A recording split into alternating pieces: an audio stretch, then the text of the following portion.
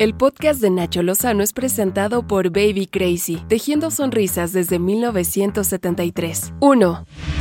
El gobierno de la Ciudad de México presentó finalmente el peritaje preliminar de las causas del desplome de la trave de la línea 12 del metro que cobró la vida a 26 personas. El informe fue realizado por la empresa noruega DNV. De forma preliminar se detectó que existen al menos 6 desperfectos en el proceso de construcción de la obra, entre ellos errores en el proceso de la soldadura de los pernos Nelson, que son elementos metálicos fijados sobre las traves de concreto y acero que se incrustan a través de las soldaduras, además de que se encontraron secciones de la trave donde se colocó un número menor de pernos a los señalados en los planos del diseño. En una sección analizada que tendría que tener 12 y solo tenía 3. También se hallaron diferentes tipos de concreto en la construcción. El 12 de mayo de 2021, el equipo de DNV se movilizó al lugar del incidente para presenciar las actividades en curso y documentar con fotografías la evidencia de la sección colapsada de la línea 12, de forma preliminar que el incidente fue provocado por una falla estructural.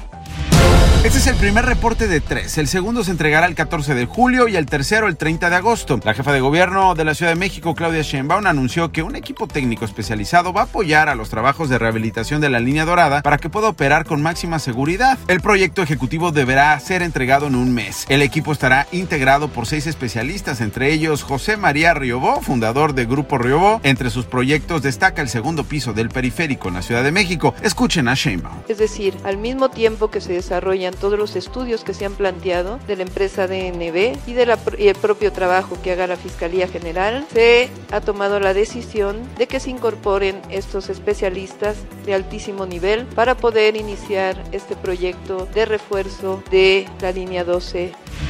La empresa Carso Infraestructura y Construcción, que participó en el consorcio constructor de la obra, dijo que no va a emitir comentarios hasta que conozca el peritaje final.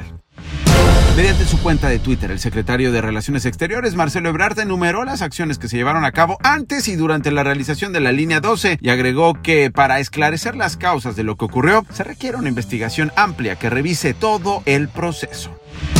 El senador del PRD, Miguel Ángel Mancera, reiteró su disposición a colaborar con la investigación sobre su responsabilidad mientras fue jefe de gobierno de la capital. Yo quiero confiar, como lo he dicho desde la vez anterior, en que así será. Así lo han precisado las autoridades de la Ciudad de México, que la investigación no tiene ningún tinte político. Ojalá que así se conserve. 2. En la mañanera desde Palacio Nacional, el presidente Andrés Manuel López Obrador defendió, adivinen a quién. Sí, defendió a ya saben quién. Manuel Bartlett, del titular de la Comisión Federal de Electricidad. López Obrador dijo que la acusación que lo implica en el asesinato del agente de la DEA, Enrique Camarena, ultimado por las investigaciones que realizaba contra el narcotráfico en 1985, es una campaña de descrédito encabezada por los medios de comunicación. Lo que es evidente, público y notorio es que se trata de campañas de descrédito de la revista Proceso y de la mayoría de los medios, porque el licenciado Bartlett ahora es el encargado de la industria eléctrica. 3. En Puebla, 11 policías fueron detenidos por la muerte de Carlos Portillo, egresado de la Universidad Autónoma del Estado, quien fue hallado sin vida al interior de una celda de la comisaría de San Miguel Xoxtla, luego de su detención debido a una denuncia anónima por supuesta riña. Así lo informó el gobernador de la entidad. Se va a hacer justicia a plenitud, que haya 11 policías detenidos, ya sujetos a proceso. No están ya en condición de investigación ante la fiscalía, no, ya están sujetos a un juez de control y va a llegar más arriba. 4. Cristiano Ronaldo, la estrella de la selección portuguesa que disputa la Eurocopa 2020, rechazó 2 botellas de Coca-Cola previo a dar una rueda de prensa y pidió una botella de agua. Segundos después, la empresa registró una pérdida que ha sumado $4,000 millones en la bolsa de valores. Algunos expertos y especialistas estiman que esta caída se debió a la acción del jugador, pero no es algo que vaya a impactar a la compañía en un largo plazo.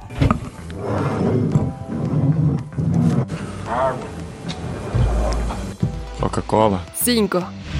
presidentes de los Estados Unidos de América y de Rusia, Joe Biden y Vladimir Putin, respectivamente, describieron como constructiva y positiva su primera reunión en el marco de la Cumbre de Ginebra en Suiza. Putin respondió a una reportera cómo explicaría a una niña de 9 años la importancia de esta reunión. Pero la respuesta es sencilla. Que mire a su alrededor y se diga qué bonito es el mundo. Y los adultos, los líderes de dos grandes potencias nucleares, se reúnen para hacer de este mundo un hogar seguro. Mientras tanto, Joe Biden se confrontó con una periodista de CNN a quien acusó de tener una mala interpretación de la reunión. ¿Por qué está seguro de que Putin cambiará su comportamiento, señor presidente? No estoy seguro de que cambiará su comportamiento. ¿Qué demonios? ¿Dónde estuviste todo este tiempo? Lo que dije vamos a dejarlo bien claro. Dije que lo que hará cambiar su comportamiento es que el resto del mundo reaccione y disminuya su posición en el mundo. No estoy seguro de nada. Pero luego de lo que vimos de la reunión que tuvieron durante varias horas, donde negó cualquier participación en los ciberataques y minimizó violaciones de los derechos humanos, ¿cómo equivale eso a una reunión constructiva? Si usted no lo entiende, es problema suyo. Más tarde, Joe Biden se disculpó. Le debo a la última persona que me preguntó una disculpa. No debí ser un tipo tan listo en la última respuesta que di.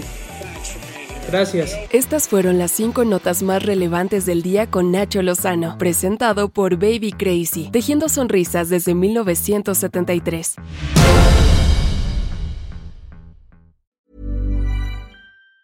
If you thought the only way to get a more defined jawline with natural-looking results was through surgery, think again. Juvederm Volux XC is a non-surgical injectable gel filler that improves moderate to severe loss of jawline definition and can help you achieve natural-looking results with little downtime. Even better, this improved definition lasts up to 1 year with optimal treatment. No maintenance required. Improve jawline definition for a smooth, sculpted look with Juvederm Volux XC. For important safety information and to find a licensed specialist, visit Juvederm.com. That's JUVEDERM.com. Not for people with severe allergic reactions, allergies to lidocaine, or the proteins used in Juvederm. Common side effects include injection site redness, swelling, pain, tenderness, firmness, lumps, bumps, bruising, discoloration, or itching. There's a risk of unintentional injection into a blood vessel, which can cause vision abnormalities, blindness, stroke, temporary scabs, or scarring. Talk to a licensed specialist to find out if it's right for you.